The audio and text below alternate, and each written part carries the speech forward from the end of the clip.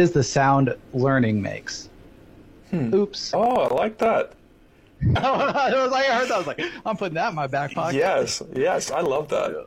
I love that. Being a good parent, like 40% of the time or something like that. I don't know if you've heard that number before, if you remember what it is exactly.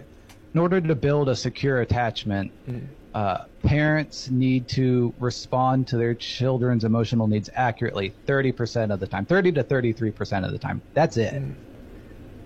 33, one out of every 3 times you need to be accurate with your responses. Man. And so on the one side, it's like, oh, I can take some of the pressure off of me. On the other side, if you have an insecure attachment, it's like, well, what does that mean for your childhood and the way your parents responded? So. Right. Oh man, that is a hell of a double-edged sword. I know. Wow.